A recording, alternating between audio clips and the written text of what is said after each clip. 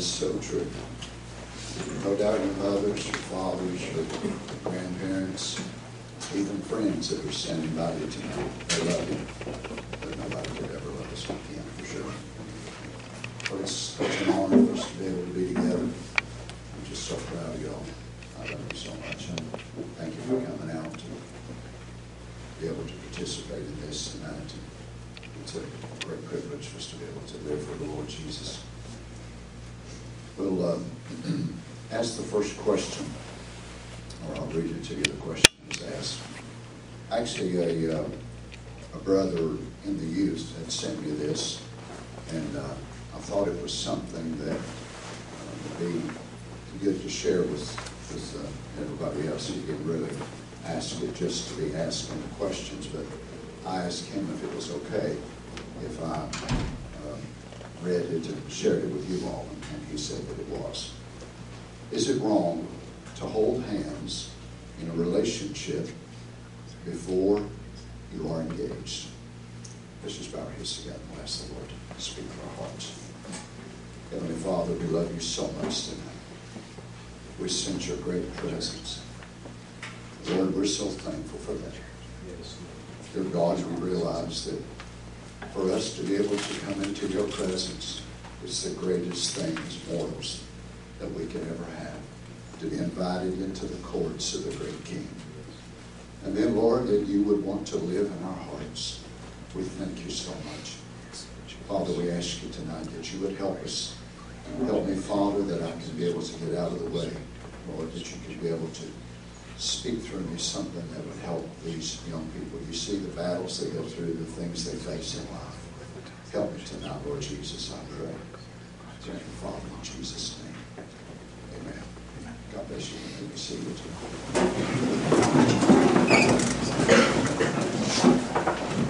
First thing I want to do before we go into the question is, I want everybody to look at this clock. It says 8 o'clock, right? So don't sit back and look at that and say, oh Lord, when is he ever going to hush? It's still on the Is it wrong to hold hands in relationship before you are engaged? This is certainly a question that is among all of our youth, really.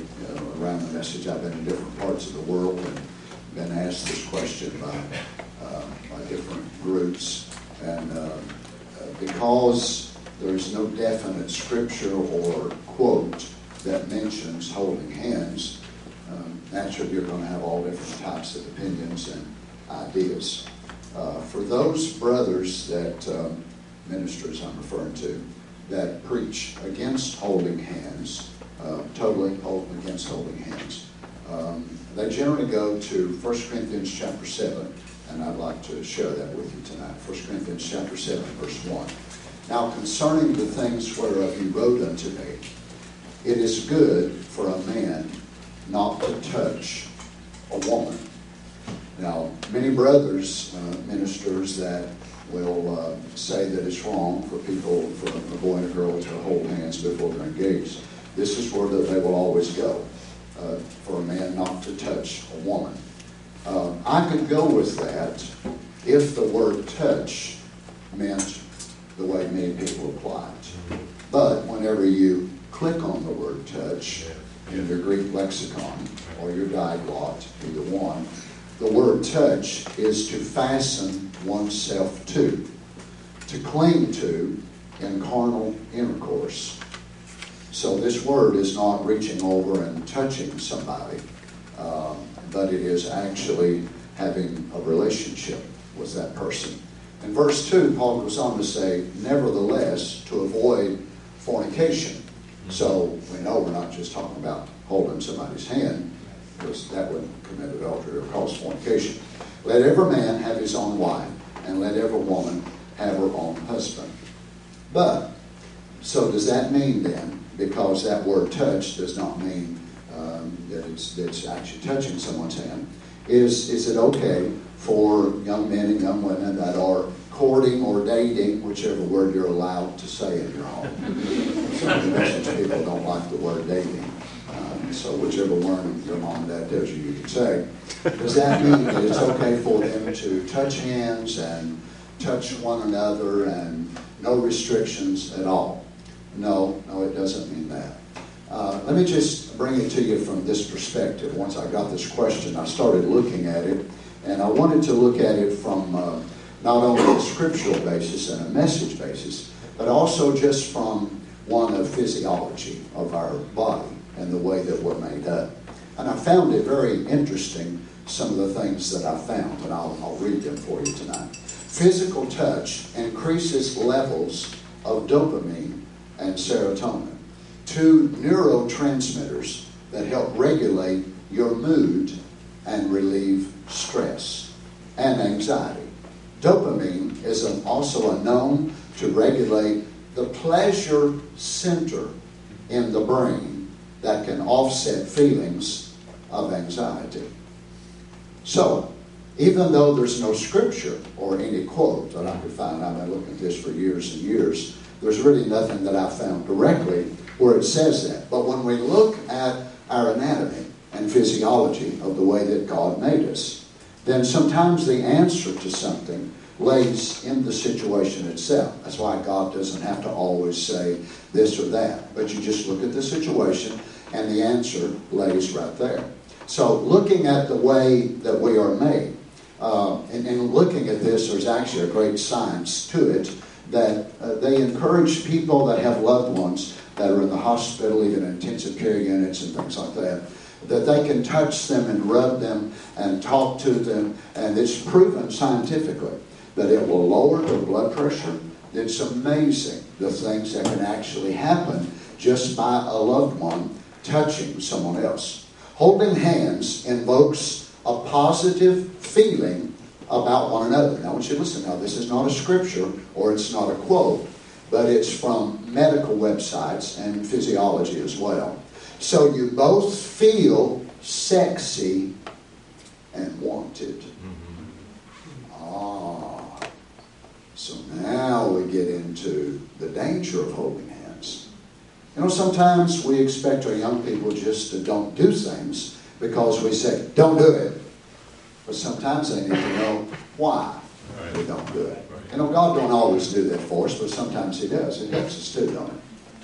So you can see now, this is not approaching it now. This is not a religious side. This is not a message side. But it's just different sites that I went to that were about the medical part and the research and the physical therapy and so on and so on. So it's them telling us this. It's almost like a foreplay.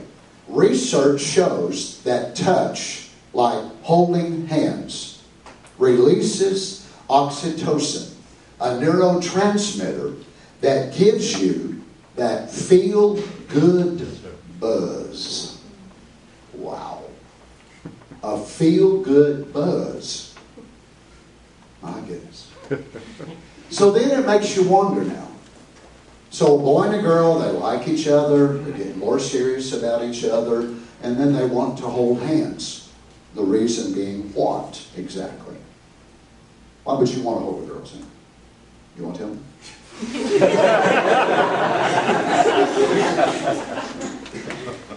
You? Why would you brothers want to? It's conveying something. That's what it is. It's conveying something to her. Well, whenever you look at it, in reality, there's actually something that goes on in our brain. Now, it's in our subconscious. We didn't realize it. Most of you probably never even heard of these words before. You didn't realize it was, but there's just something about it that you wanted to do. Well, sure, because there's something there. There's an attraction there. And there's something normal. Thank God you all are normal. That you boys want to hold a girl's hand and not a boy's. Thank God you girls want to hold a boy's hand and not a girl's hand. Okay?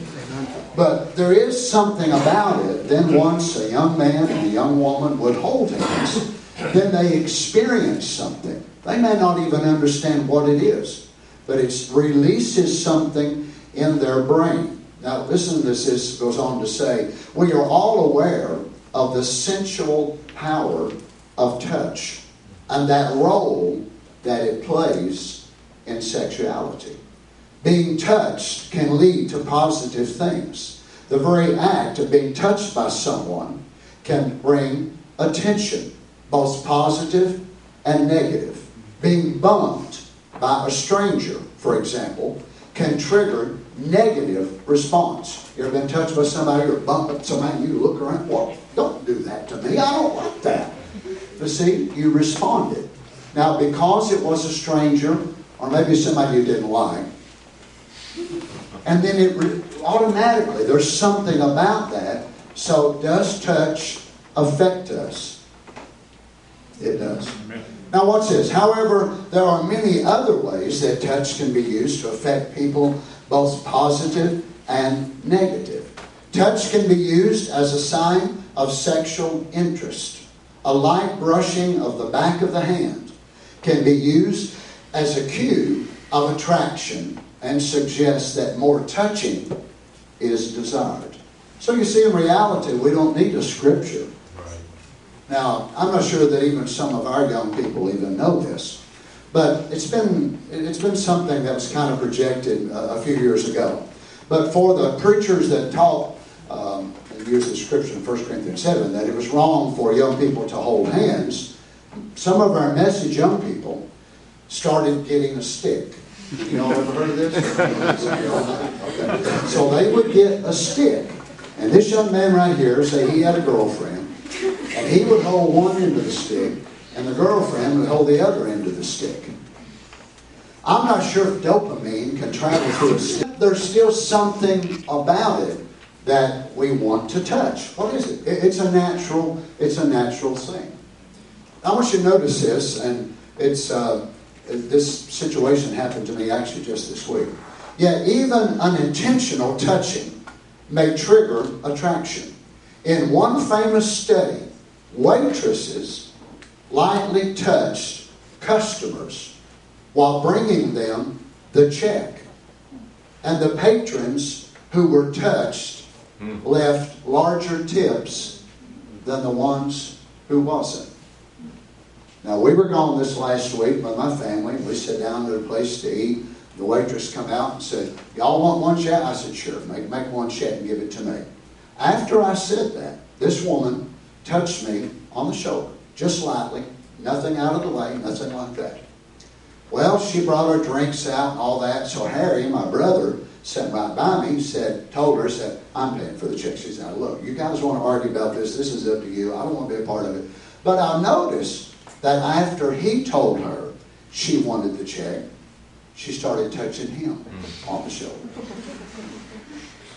Now, I'm not sure if this woman read this or not. Maybe she was just that type of person, but she had not touched Harry until Harry said he wanted the check. Now, is touch powerful? He was saying an experienced waitress or one that would know this part, hey, it wouldn't be nothing out of the way. They just touch you on the hand, touch you on the shoulder, and they think you get more. I'm not sure if Harry get more on the tip or not. I guess I didn't ask him. But the thought of it is that we all so relate to touch. And we know that some people are more touchy than others. And it doesn't mean that they're trying to be out of the way or anything like that. I mean, I've seen preachers, they touch and they hug and all that sort of thing. I don't want nobody hugging my wife but me. I'm okay if my granddaughter shot her. But I don't want no preacher. And yet some preachers tend to be very, very touchy, especially with the opposite sex. So we know there is a line that we have to draw just with humans in general. And yet some people, they see as if there's nothing wrong with it at all. But just looking at it from this perspective right here, could a young man and a young woman be able to date or court, whatever they're doing, and be able to touch hands and hold hands, and that be permissible? I think it would depend on them. Would they be able to keep the restriction of that touch to that only? Or would holding hands lead to other things? Now, most of us here tonight are adults, and I don't have to make it too plain.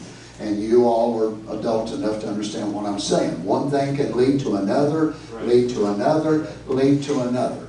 So are we, as the people of God, are we exempt from these things? No, we're not, because we're human beings. Once we get the Holy Ghost, the Lord does not take away these things from us as a human being. And we know that it's something that each of us certainly have to watch and be careful with. So, if there's a young man and young woman here tonight that would be courting, and they would say, well, you know what, we believe we're okay. We believe we're okay. And I'll hold her hand, and her dad's okay with it, and that's okay. Well, if they would keep it to that spot, but they also need to recognize that there is something about touch that is sending a sign of it's a sexual transmission. And it actually releases something in their brain, and they feel good about it. Can they be satisfied just by touching that young lady on the hand? Or would they want to move up on the arm a little higher? Or would they want to move their hand somewhere else? Well, y'all getting quieter and quieter. Everybody understand what I'm saying? You see, each one of us, our nature is so different.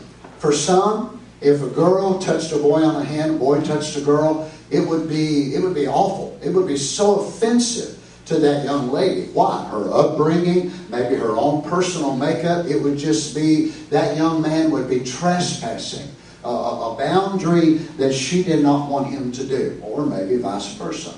And yet others would say, well, I don't think there's anything wrong with it. I'm good with that. I'm fine with that. But yet, we also need to keep in mind that something is happening within us. Now, I don't know if y'all remember it or not, but several years ago, whenever I was dealing with the Titanic, and how the Titanic was actually sunk because of something that was submerged in the Atlantic that the people did not see up on top. And that was, of course, a gigantic iceberg. Comes down the side of it, rips a gash in the side, water goes into the outer hull, begins to penetrate, you know the story. So I took that and I typed it to our first conscience and our subconscious, and how that there are things inside of us that happen to us that mold us and shape us. And those things in our mind are called dendrites. So it's like inside of each of our brain is all types of little branches. They're brought about by memory. So it's things that happen to us, whether good or bad or mediocre. And they grow like branches inside of our brain. Then there are certain things that we see, even we smell, or we taste, that will run in on those dendrites, is what they're called, and it will actually release something inside of our body. A preacher friend of mine several years ago, I was preaching about scarred human beings out in Arkansas. And I noticed this brother, I've known him well, known him for many, many years, and I noticed him, he just acted so nervous whenever I was preaching. And he said about midway back of the service, and he just did not act like himself. And I was preaching about the woman at the well and how that she went through different things and her past and what made her what she was. I preached about Brother Branham and about us, and things that we go through. This brother called me as I left after service, driving down the road. I was very, very tired, so Carol was driving a little ways. And this brother called me and said, I'm sure you noticed me tonight in the service. I said, I did. I noticed you. And he said, well, Brother Donny, he said, there were several things that was going on. And he said, I noticed that the brother, whenever you started preaching, the brother brought a red Gatorade and set up on the pulpit. I said, yeah, he did. And he said, then you started preaching about scars. And he said, several years ago, I was building, and I had a license to build houses, and out there they would let them dig a hole, and they would pour the 2x4s and roofing and this and that in the hole, and they would catch it on fire and they'd burn it. That was the law. They could do that. So early one morning, this brother was doing that. They dug out the hole with the bobcat. They were throwing in the trash, the debris, the rubble. Well, the bank caved in and fell. This brother was standing right on the top of it, and he fell right down inside that fire. So here he was inside the fire, and it was a steep wall in there, and he couldn't get out. His employees heard him screaming and hollering. So here they come. They come running. They jump down in there trying to get him out. Of course, he was burned very, very bad. And they had got Gatorade that morning because it was going to be a hot day, and it was red. So when that Gatorade was set up on that service, on that pulpit during that service, his mind goes right back. So I start preaching on scarred human beings, And here it comes back. The memories. He's having flashbacks of sitting there in that service and that red Gatorade. So here he is struggling. And he actually broke out into sweat. And I saw him as he was wiping his sweat. Well, I was too, but I was preaching. So it didn't make any sense why he was sweating. But after he told me his story, then I realized what it was. And having studied this and looking at it in the natural realm, that in our body, now when he saw this red Gatorade, it triggered something in the dendrites in his brain. And it released part of these chemicals in the brain, and his body started reacting. Well, then as I was preaching about scars, well, he pulled up his shirt sleeve, and there was a big scar still on his arm. I've known this man for years and years, and yet he never told me this story. It wasn't something that he wanted to share, because even in talking about it, it still brought all of this back on him. It was a sad, sad situation. And yet it had happened many, many years prior to that. And his body, his brain, even the chemistry of his body was reacting because of those dendrites. Now, in the part of touching, in the part of even saying anything, now let me just go on a little bit more and say that you all have to deal with something that I certainly did not have to deal with whenever I was a young person. And that was text messaging and all that sort of thing, and sending things that might not be quite, just quite what it should be. And one thing can lead to another, and the next thing you know, you find yourself in a situation you feel bad about it, and you don't know what to do. You don't know how to come out of it. But let me just remind you that even in every aspect of our life, whether it's your courting, your dating, if you wish to call it that, the Lord wants us to be His people and to be able to behave in a way that is pleasing to Him. And you never want to do anything in the wrong way that would make a dendrite in your brain, and that you would see a certain sister or a certain brother in the church or at a youth camp, and because of something you shouldn't have done or something you shouldn't have said, then when you see that individual, your body releases the chemical out of your brain, and you feel this horrible, horrible feeling. Oh my. So, should every person who is dating not touch hands? Should they not hold hands? Should they hold a stick? Well, that might be a good idea for your dog. Fetch, boy. Go get it. But I think it comes down to the individuals. And nobody knows you quite like you know you. Amen. So as you, as a human being, you realize that sexuality is part of being a human. Is that all wrong? It is not all wrong. The Scripture tells us marriage is honorable in all, and the bed is undefiled. Now, when Brother Reagan was here, he actually separated the women from the men. And he taught the women about these things and taught the men about these things. I've been pastoring for over 40 years, and I've never done that because I don't think I could. I don't think I could be able to do it in a way that you can be honest before the Lord. And honest before your boyfriend or girlfriend. So should you touch hands? Should you not touch hands? The first thing you should do, brother, before you would ever do a thing like that, is talk to the sister's father. Now I know that some of the men around the message, some of the young men, feel like that counseling with the father of the young lady that you're interested in, asking the father's permission, they see no need whatsoever in even doing that. They just think, well, I like her, she likes me. It's of no point of interest to him at all. Oh, that is so wrong.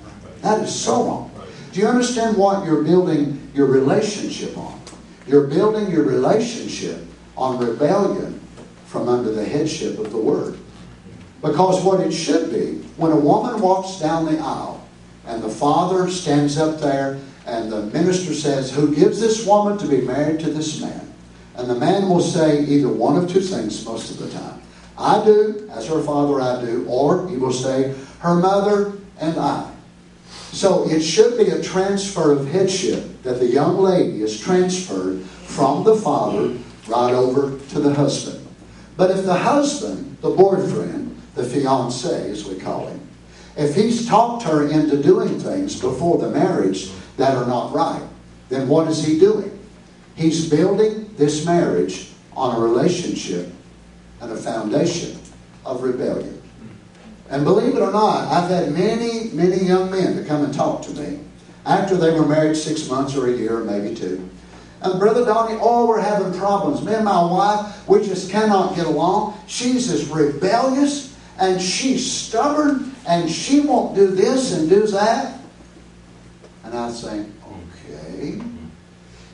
Aren't you the young man I talked to before you all got married? And you were doing this and this and this, and her father didn't want you to do it? So know what you're doing? Reaping what you sowed. So you see, if you can talk her out of obeying Father's word, you're training her that the word really doesn't matter on those certain issues. So what are you doing? You're building a relationship on rebellion. So you honestly think whenever you and her exchange vows, and I pronounce you man and wife, that she's going to walk out there and say, whatever you say, honey, I'll do it. No, she's not. Why? Because you have instilled in her that element of rebellion. Well, I know you don't want me to, but that's okay. Oh my goodness. I guess y'all won't want me to come back after tonight, will you? But you see, if you young men, even though you may differ with the father, well, the father has to have her home by 10 o'clock. Oh, I can't do this and I can't do that. But if you sneak behind his back and say, hey, let's sneak and do this, let's do this, let's do that, you understand what you're doing? You're building your relationship on a foundation of rebellion. Right. You see, preachers don't understand that. Preachers many times will do the same thing.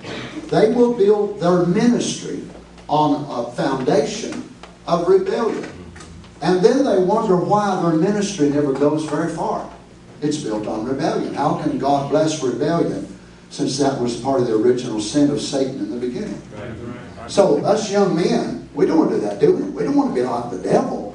So when God gives us a law. Now, Carol's daddy was not a Christian. And he lived a sinner life. And I don't mind telling you, I was scared to death of that man. I was scared of him. So whenever me and Carol talked about it, we wanted to get married. And I was the ripe old age of 16. And I figured I better get married before I become an old man. So he was sitting out on the front porch and Carol said, ask him. Well, I wanted to, but I didn't want to. So I walked out on the front porch and I stand out there for a few minutes and he's sitting on the front porch and I said, Vernon, that was his name, Vernon Smith. Vernon, I want to talk to you about something.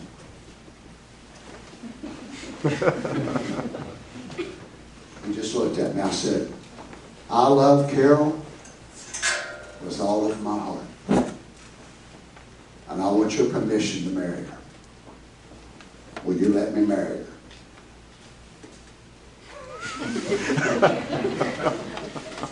I'm not teasing you. I was shaking worse than I am tonight. He said, yep, you can marry her. But I'll tell you one thing. If you ever hurt her, I'll kill you. I believed him. Now, whether or not he would or not, it didn't make no difference. I believed him.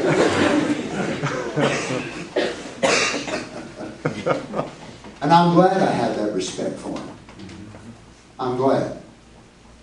I'm glad that I was able, whenever we got married, to be able to take his daughter and never to this day, almost 50 years, ever raise my hand to her. Ever treat her like she's a doormat. Right. Why? I didn't even believe the message then. Didn't even understand it. But there was some scars I had too. There was some scars that I received as a young boy. And I said, if I ever get married, my wife will be treated like a queen. Like someone that deserves love. Not because I knew the truth, but because of things I had seen things I personally went through and the way I'd seen women treated. And it just did something inside of me. So can these things mold us and affect us? It can. So for a boy that would be serious, first of all, young men, my goodness, I didn't realize we were going to wind up dating the whole thing tonight.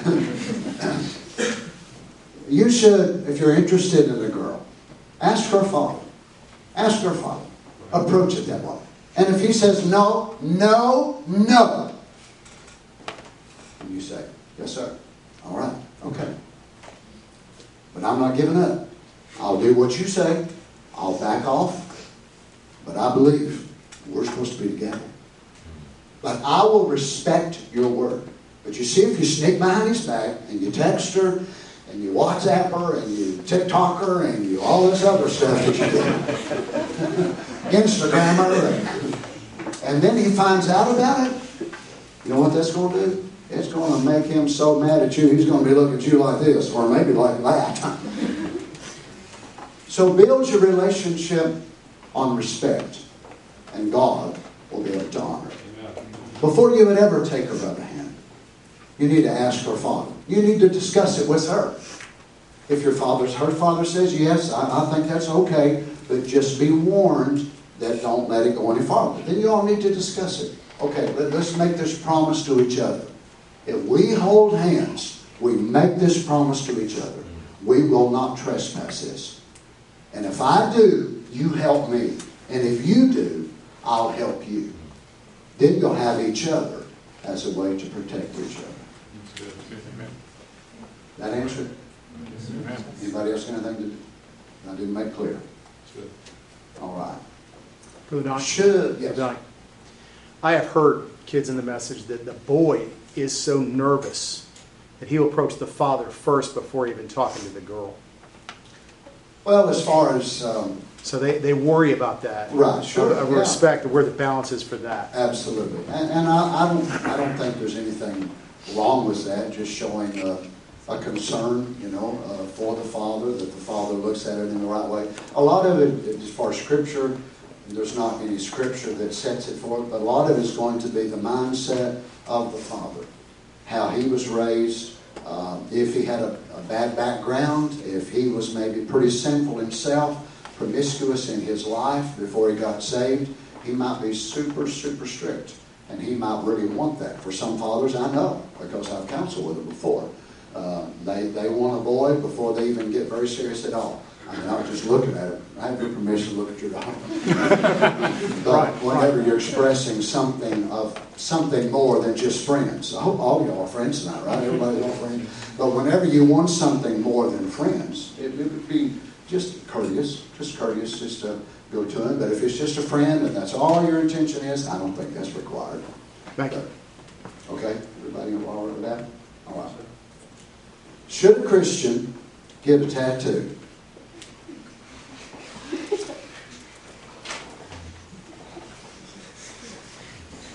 Leviticus chapter 19, verse 28. You shall not make any cuttings in your flesh for the dead, nor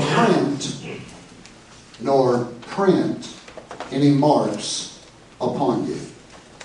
I am the Lord.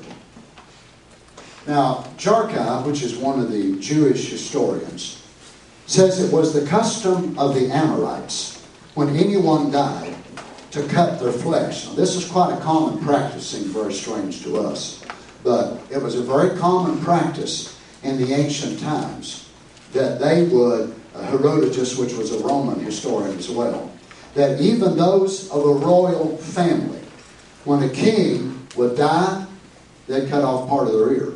Not the king's ear, but your ear. So you're the one living, so you actually humiliated yourself when the king would die. Isn't that strange? So they would cut off part of their ear, they would shave off part of their hair, they would cut their arms and wound their forehead and nose and transfix the left hand with arrows. So they would actually take an arrow and jab into their hand. Now this is in a very strange heathen practice. And God, of course, did not want His people to do such a thing.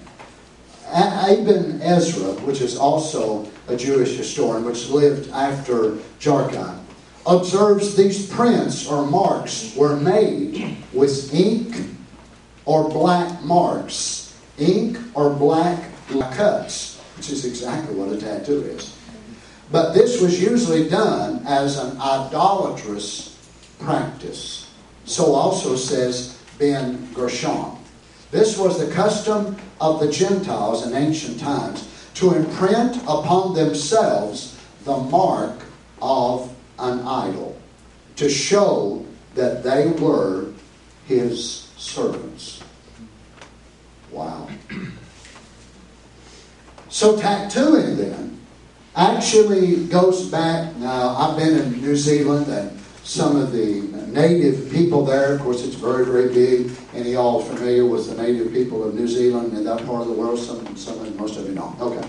Well, they are still so buried in this tattoos that it's absolutely unbelievable. And some of them have actually come to the message, and now they're still marked with those tattoos because it's very, very expensive to have laser treatments to be able to take it off. And for some of them, it's such a shame and a humiliation to them because they're bearing that identity of that old life. Now, I guess the question would come back to, does the New Testament mention tattoo? It does not. Does Brother Branham mention tattoo? He did not. Neither did he mention marijuana or vodka or whiskey. But we don't drink any of those, do we? So, what does it fit under the category of? It would fit under the category of worldliness. So what all is in worldliness? Well, it could be everything from dress to a hairstyle. It could be a way of talking. It could be so many, many things.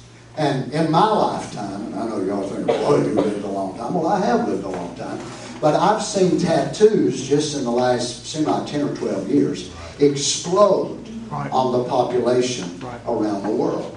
And it's not just young people, it's old people. And one thing that I've noticed with, depending on where people get the tattoo on their body, that if it's men and they get the tattoos on their legs, then if they get one down here, that pretty much requires that they wear short pants to be able to show their tattoo. You wouldn't make much sense to get a tattoo below your leg and wear long breeches the way I wear them, would it? Why? Because the tattoo is something you want everybody else to see. Now, I've not been around probably near as much as you all have, but I've never seen anybody with a tattoo going around holding a mirror like this so they can see their tattoos everywhere, all over. So they're not just for themselves. They're for other people to see. But Brother Donny, some people do a Christian tattoo. How is that even possible? Oh, but I've seen the words Jesus. Yeah, I have too. I've seen crosses. I've seen all of that. But I'll tell you, friend, the way that we bear the image of Christ is not with blue, black, or red ink. Right. But it's by a life that is changed and transformed by the power of God. For many people, I honestly believe that the identification of a tattoo is to make them more accepted in the eyes of the world and help take away part of their reproach. And therefore, they will make that tattoo where it's visible, wherever it is, so they will be able to show that and people will look at it as an insignia of the world. And yet, as I said, it goes right back. Tattooing was practiced in various pagan nations from the earliest times, as well as markings with paint and cutting the flesh. Any disfiguration of the body was an outrage to God and an insult to Him who designed the body. Now what's amazing is if a child would be born with a birthmark. Now a certain pigmentation which would go upon the skin. I know of a child that was born, one of my family members, and the mother that was carrying this child, they was very poor people, and they lived in a very, very poor house. And she was sitting on a chair one day, and a rat come out from the wall, and a hole in the wall, and run across this woman's feet, and scared her totally to death. And there is a rat on the back of the child she was carrying. Looks just like one. Now, I've seen it many times myself. So there it is. And yet, that was not something to brag about. It was something to be ashamed of. And y'all ever seen people whose face was... You've seen people, there's a guy that works at Kroger on Rome Street. Poor guy, I feel so sorry for him every time I see him. Half of his face has got this dark red pigmentation. You know, everybody that comes through there looks at the poor guy every day of his life. And yet, that is not something he's proud of. That's certainly not something that he went to a tattoo parlor and say, mess up my face, man. Come on, make me cool. I want to be red. I want to be, you know, it's just not. And yet, people go and pay to have that done. And I've never been tattooed, thank the Lord. But from what I hear, it actually hurts. Right. I mean, they pay to be hurt. And yet they cry like babies when the Lord asks them to do something. Right. Oh, it's so hard being a Christian. It ain't near as hard as being tattooed. I mean, you lay there and they stick these needles in you and they do all that sort of thing. Oh my. You see, the Christian, it's not our place in life and in our walk with God to draw attention to ourselves. Now I ask you, whenever you see a tattoo on a person, does it make your eyes draw to that tattoo? Anybody be honest? Besides me? Okay, good. Oh, wow. So it makes your eyes go to that. And if it's got letters, do you normally read the letters? Yeah. The words? Really? Okay. So it would be similar then to you're driving down the road and you see a billboard. Okay? And it says, there's this gigantic McDonald's hamburger on there. And that thing looks so delicious. The tomatoes are so red. The mayonnaise is running over the top. The lettuce is perfectly green. The bun is a sesame seed toasted. And you wasn't even hungry till you saw that. And there's this gigantic Whopper and then extra large fries and a Diet Coke. 3,000 calories in a Diet Coke. I've always said, if you could ever get a hamburger that looked like that, wouldn't it be awesome? And you go through that and they give you that one. They throw the mayonnaise on. They throw the tomato on. And you think, this looks like it come out of garbage disposal. But if they actually put the picture of the one up there you was going to get, we probably wouldn't stop as often, would we? So they want to make it so tantalizing and look so good. Do you understand what happens? Your eyes catch that. The power of suggestion. So it suggests. It releases enzymes. And your stomach, you can start feeling that, oh my goodness, chocolate peppermint mocha. Oh, Dunkin' Donuts. Oh, if I had just some of the munchkins and chocolate covered. Oh. You mean it don't affect you all that way? I'm the only one? So you see, it is a form of advertisement. So people have these advertisements on their bodies. What for? Well, for many other people, they want to look like them. They want to be like them. And they have an identity. I saw a young lady some time ago, and I know this young lady well, and I know that she's a lesbian. And yet she wants to maintain a testimony of being a Christian. And her tattoo on her arm was, God is the only one that will judge me. That tattoo was to send a message to anybody that would question who she says she is. So what is it? It's a brazen, bold message. To me too, since I'm part of her family. And she sure flashed it in front of me. She wanted me to see it. Well, it wasn't the appropriate place and the appropriate time, but I'd like to preach to a sermon that I preached years ago. Christmas in Sodom. Yes, sir. It don't matter if it's my family or your family. But you see, I saw this display and I watched her as she pulled up her sleeve. Carol saw the same thing.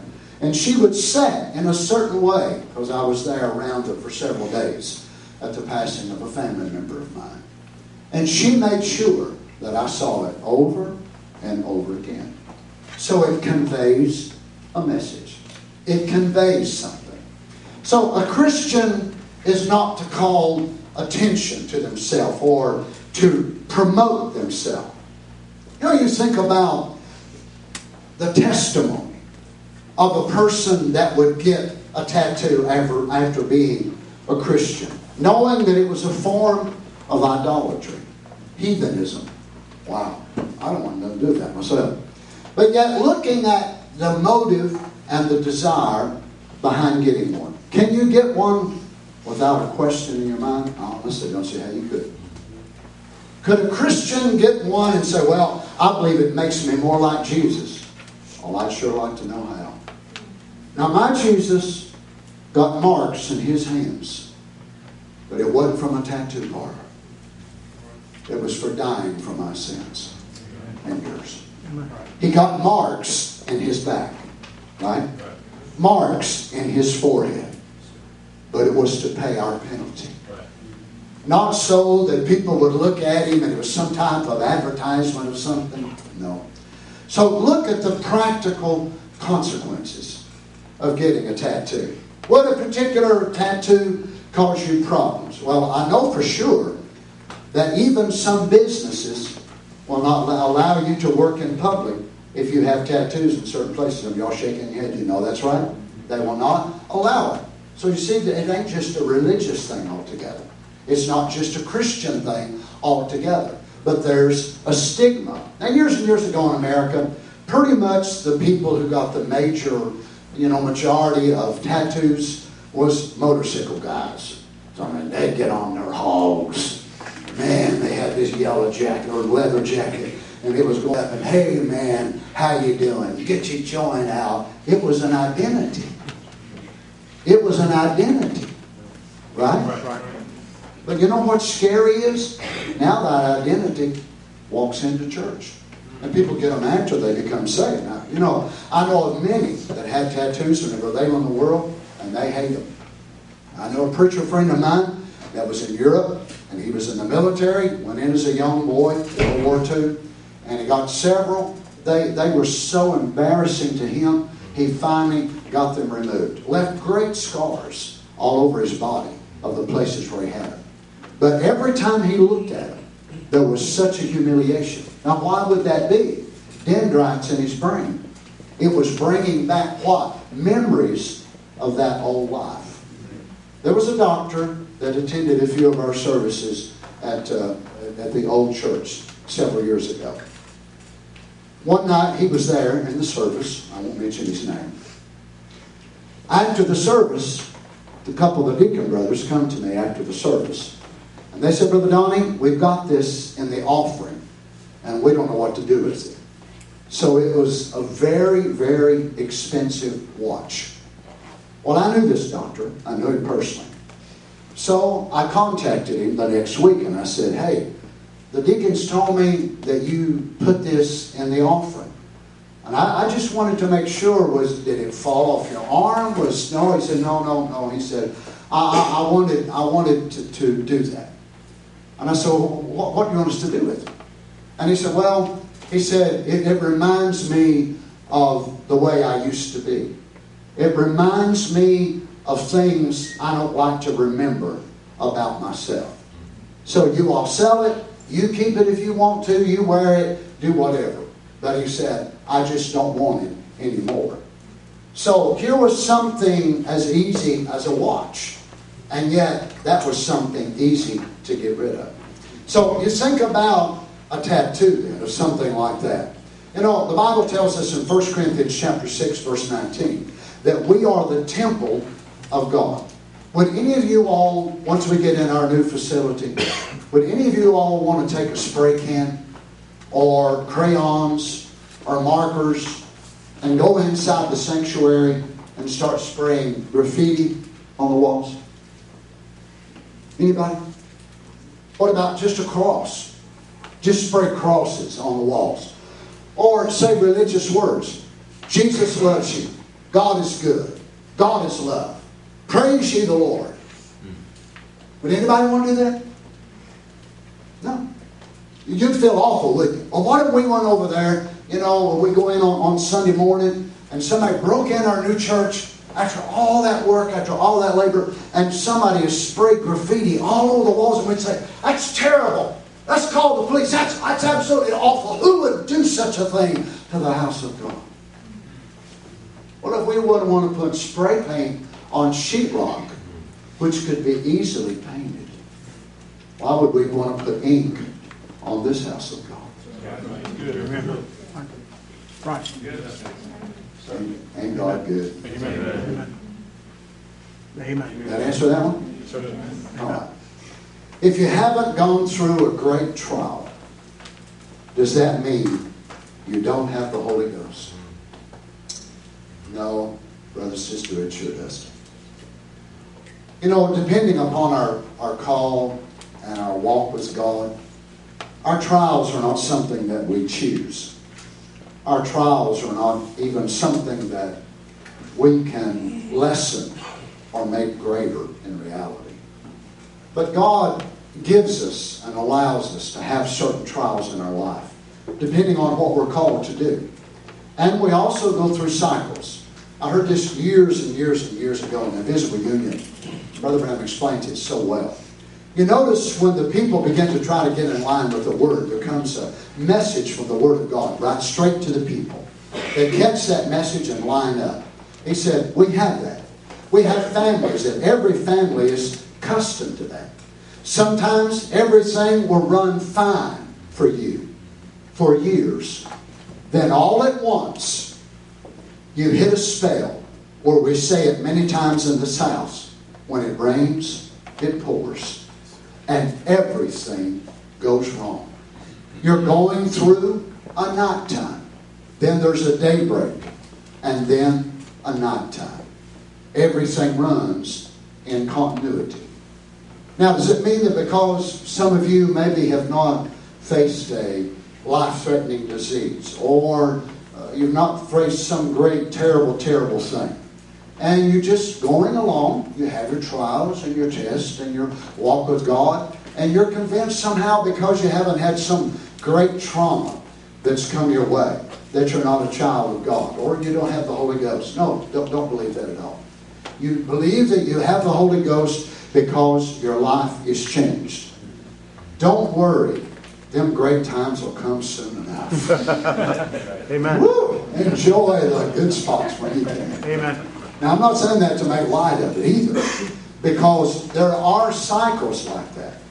The Bible tells us in the book of Acts that early church, when they started out, that they went through various times. And whenever you look in the book of Revelation, how that God, by John, told them that they would suffer tribulation for 10 days. Well, that's not just 1, 2, 3, 4, 5, 6, 7, 8, 9, 10 as we would count it, but it was 10 different increments of time that they would go through times. Now, they suffered under Nero, and then they would get a Roman emperor that would allow them some reprieve. And the Bible actually says in the book of Acts that the churches had rest. So they beheaded James, they locked up Peter, they went through a very tough time. And then God, by His grace, allowed them to go through a time where the persecution, the deaths, and all that, it kind of let go for a while. And then here come Nero. And oh my goodness, he will come out with a rampage of vengeance like they had never experienced before. And then here come Caligula. And here come another. Then what happened when Constantine, in the year 325, 324, something like that, that he declared Christianity as the religion of the Roman Empire. Then everything totally changed. What was God doing? Letting them go through a cycle. You know why He does that? Because He knows if we had the horrible, terrible, great trials every day of our life, I don't care who you are, it would absolutely wear us out. Amen. I'm glad for the reprieve myself. Right, you? Oh my. I appreciate the valleys. I do. God knows I do. But how I love them mountains. I know it don't seem like any more of them mountains last very long at all. They're just like that. If you close your eyes, they pass right before you. But yet, every one of us will only be tested. This is one thing I love about the Lord. He will never allow us to be tested or tempted above what we're able to sustain. So for us to compare ourselves, our walk, our test, this, that, to someone else, that's not really even fair to you. And it's not fair to the other person. My goodness, some of my brothers, my preacher friends, and they've been through such things, I think, oh my goodness, how in the world do they do it? I look at Brother Ron Spencer and I see the things that brother has been through. My. So you all have heard him preach, and you stream him sometimes, maybe and see him in the youth camps and whatever more, and you see him out there anointed by the Spirit of God. I've sat by that man on the platform. Him show me his sugar reading, because he has the thing here on his arm that he can digitally read it out. 600. Have to get up and go off the platform. Take him and do an EKG on him in the back room. Or give him sugar. Or give him insulin. Give him something. He'll come to the pulpit sometimes with water. Other times they'll give him a Coke because his sugar goes this and this and that and that. You see him under the anointing. Oh, that's a great time. But I see him before and after as his friend. Would I want that? I don't want it. People say, oh, I'd love to be able to do what he does. There's a price that comes with that. That's right. Amen. Amen. Don't be jealous of people when you see God using them in such a way. Oh my goodness, if I could preach like that. Oh, they sing so beautifully. Oh my, if I could sing like that. Are you sure you want that? There's always a price that comes with serving God. So we find where God has called us. We walk in those spots. Your mountains may not seem near as high, but your valleys may not seem near as deep and near as long either. So the thing we do is find what God wants us to be and just be happy. And everybody said, Amen. God bless you. How do you know if God is really speaking to you? I'm sure that every one of us have heard voices. Anybody here hear voices besides me? Go ahead, you can be honest. We'll sign you up for a check after church if you want. Now, we know that once we become born again, God wants to lead us by His Spirit. But Satan also wants to speak to us. And he will. Let me just share this with you as your pastor. I have studied, and I would get what I thought was inspiration. And I would look at a certain quote or a certain scripture, and I would think, oh my goodness, I've never seen that before. Wow, that is incredible. But I keep on looking, and I keep on studying. And the more I look, the more I realize that is not running in continuity with the rest of it. I'm going to tell you something. It scares me to death when that happens to me. Because I realize Satan was trying to give me something that did not run in continuity.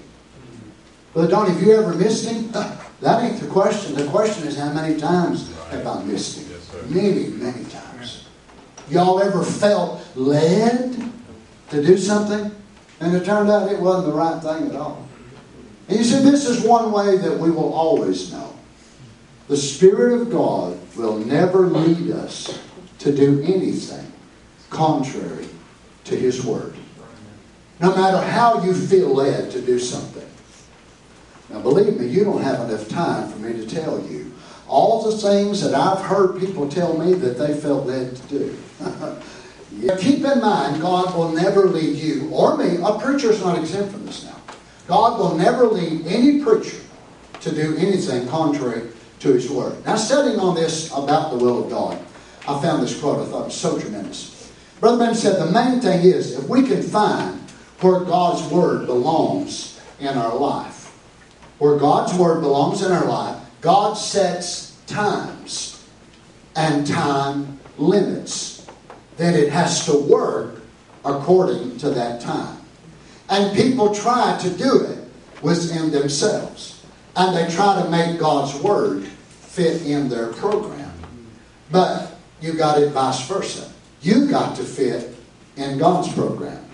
Moses, when he was here, knowing that God had made a promise, he was going to deliver the children of Israel. While Moses, knowing that he was called for that purpose, He has a call from God. But that doesn't altogether mean that you just jump right out and you're doing the will of God. Oh my goodness. So a person can be called to do something and miss the timeline, and they're just as much out of the will of God if they didn't even do it at all. You know why the children of Israel? God told Abraham they would go down into the land of Egypt and they'd be there for 400 years. You know how long they were there? Anybody? 430. You didn't know that? Yeah. Why? Because the man that was sent to deliver them missed the time frame and affected the whole generation of people. Wow. What we do can affect others. So you imagine they got 30 extra years. Now, because he missed the time frame, they missed accepting him. So he comes out the wrong time frame, totally missed the time of God. And when he does, he goes to the people and says, we don't want you. We don't want you. So then they turned him down. And now they say those extra years in the land of promise. Is that what God wanted? No. Now listen to what Brother Ben said. You have to find the will of God and the time of God. Moses thought, well, the children of Israel will understand. I'm to be their deliverer. Was he? Yes. Was he to be? Y'all agree with me? Amen. He was to be their deliverer. Well, what was the problem? The time frame. Right. The time frame. So he starts out to do something, and he killed a man. Now, God never led Moses to kill that man. God never led Moses to kill that Egyptian. What was it? A prophet, genuinely called of God, with a call of God on his heart. Yet he missed the will of God by missing the time frame. Now notice he says, he starts to do something and he killed a man and he found out the children of Israel didn't understand. God has times and seasons for his word. And the presence of the Lord is here to heal the sick. That's what Jesus said for us to do. And the presence of the Lord, and he's talking about at the pool of Bethesda, the presence of the Lord would move on the water and the angel of the Lord. And then there would be times people would go down, they'd get absolutely nothing. They missed the time. Now when Moses, he failed to find what was the time limit of God. And many times we try to do God's program ourselves, and we fail to get what was in the burning bush, the direct revelation of the will and time of God. What good would it do you to plant some corn out here today? How many likes corn? Green beans, squash, tomatoes, pumpkins, cucumbers. Well, what if you go out tomorrow and you tell Mama, Mama, I'm going to plant a crop of corn. She said, honey, you're wasting your time. It won't do a bit of good. It's going to... No, Mama, I want corn so bad. Well, go ahead, knucklehead. Go ahead. You're hard-headed. You won't listen to me. Go ahead. But you're wasting your time and you're wasting your money. Why?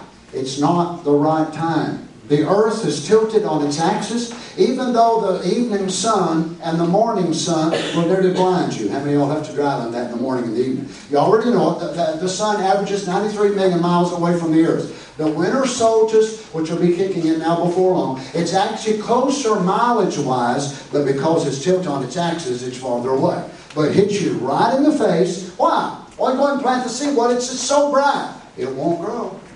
It's the same way with the will of God in our lives. Notice this. Many times we try to the program of God ourselves. We fail to get what was in the burning bush, the direct revelation of the will of God. If we will seek God, God will make his way known. So how will you know? How will you know? Any of you. The Spirit of God will never tell you anything contrary to his word. We say, Brother Donny, I can't find a scripture. Well, that's right. Sometimes we can't. But God's given you another one. And the prophet said when he sought the will of God, he would pray anew to it with his mind not made up. And he felt like that if he started to make the wrong decision, God would stop him. But God's also give you another way. And this is it right here. Revelation chapter 4. If you ever feel to do something, or some revelation comes to you strangely, or some warning or something, be careful. Satan is as sly as he can be. Put it with the Word of God and consult your pastor. Wow. So God has given you not only one, but another and another way to be able to say, you know what, I just don't know. I don't know what to do. I've been praying. Well, God should give you a way. Pray in neutral. And then if you still can't get nothing, this is what the prophet said. Consult your pastor. Now what I find amazing is how many people will make such decisions in their life and never even carry these out. And then they get in the office mess that ever wasn't there. I can't understand why I got there. I can't. We didn't follow God's program. And what's amazing to me is preachers that actually sit under a pastor, and they won't do this either. I don't understand it myself. I cannot sit under any preacher that cannot be led. Any leader that cannot be led, he ain't going to be my leader. I can tell you that right now. Because any leader can really be led. I mentioned about Brother Darrell, and we'll close with this. Let me mention to you about Brother David Seiler. Brother David Seiler was with us for years and years. The church down in Middle Tennessee started wanting Brother David to come down. You know what Brother David did? Brother David had preached for years and years. He had been a pastor before. Had evangelized for years. Brother David come and talk to me. Brother Donny, what do you think I should do? I thought, oh my goodness, what a man. So I sat down and talked to Brother David. Brother David, do this, pray about it, put it before the Lord. You know why? Because Brother David is a real leader. So we want to be real Christians. You young men want to be real men. You want to be real husbands someday. You want to be real fathers that can be able to lead your home. God may be training you now to be able to be the right kind of leaders in your home. So I don't need to ask Daddy. I don't need to ask nobody else. I'm a man.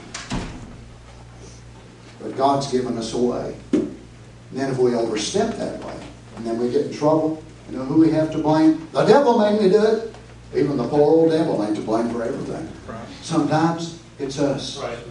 We just don't follow God's way. I want to do that. Amen. Let's bow our heads.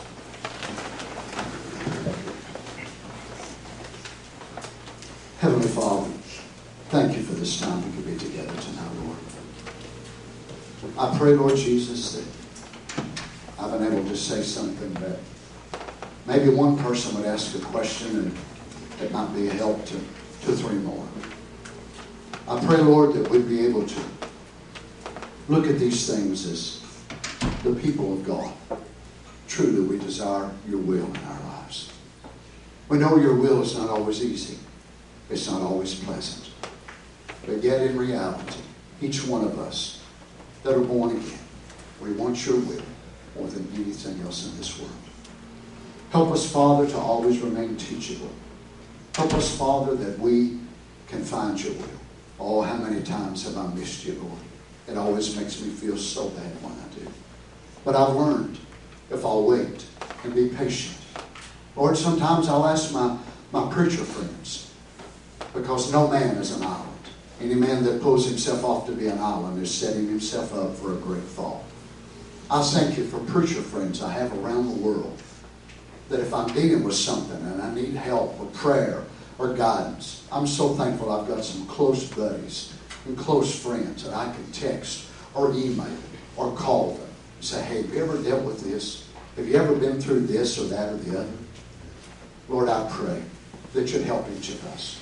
Maybe there's a young man, a young woman here tonight. Help them, Lord, not to let Satan pull them off by themselves. That's exactly what he wants to do.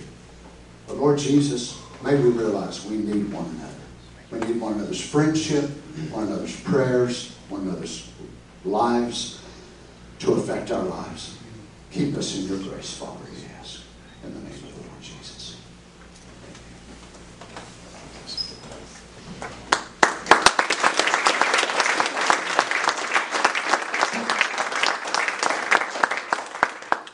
I appreciate that. Thank you, Brother Donny. A lot of the questions and answers that we've been having, this song has kind of been on my heart. I've been thinking about a lot of the questions that a lot of us have kind of come around to the same theme, that we just really want to know what God wants for each of our lives. Yes. And it really comes down to that main thing. So I was wondering if you stand with me.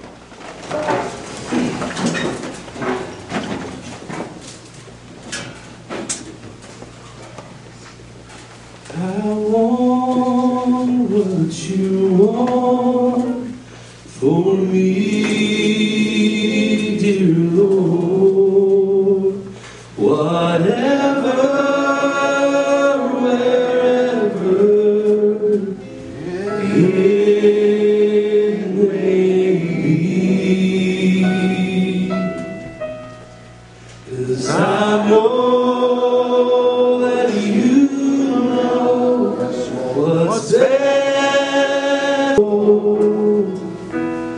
I want what you want for me.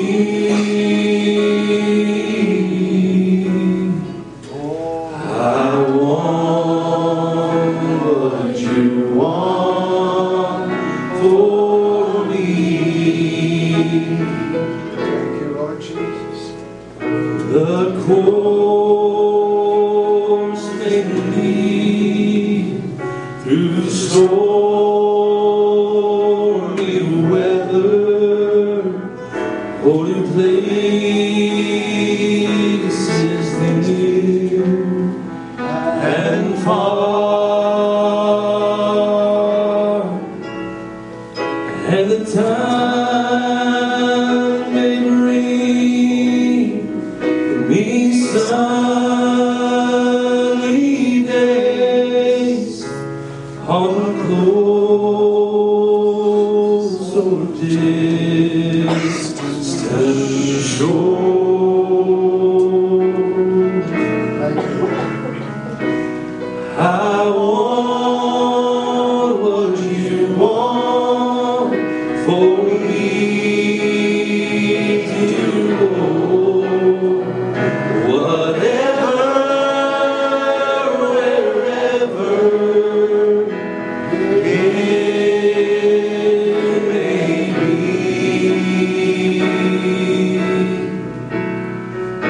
'cause I know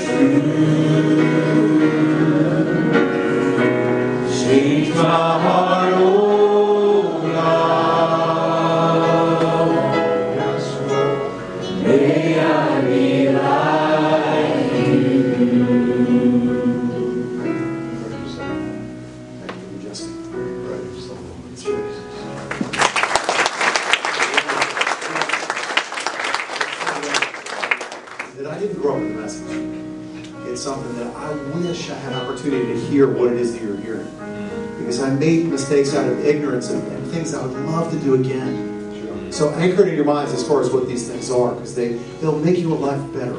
That's right. When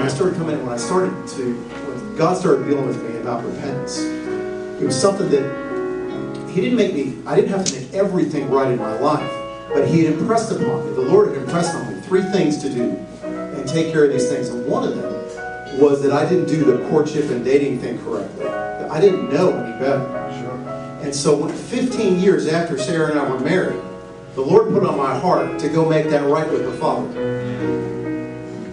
Now, if you can imagine that, we were already married for 15 years. I think the kids were already born. And he wanted me to go and talk to her father about how we had to make it right. And I didn't want to do it. And I was really nervous. We've already been together for years. I felt like such a fool, but I knew the Lord was leading me to do that. Go and make that right. And now with what we've learned, what we know. And it was something that I'll never forget. We were driving down the road, I'm just him and I'm thinking, how on earth am I going to go ahead and make this right? And He impressed upon me, He showed me a billboard of a wedding ring. I knew He was dealing with me, and He would give me opportunity to make it right. He would help me.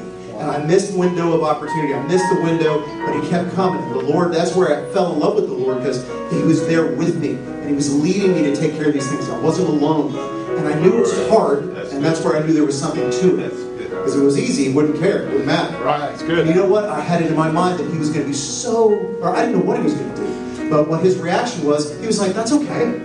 That's all right. He was embarrassed that I was pouring my heart out to Him to say, I want to make it right. I didn't make that right when I was 17. It was something that, I didn't ask His permission and things. And He was taken back by that. It's always harder in your mind. And then when you fulfill it, it gives such a freedom. So I want you to hear what it is that's being said. Anchor it down in your hearts, and it'll make your life better. God bless you all. I love you all. What a wonderful, glorious group.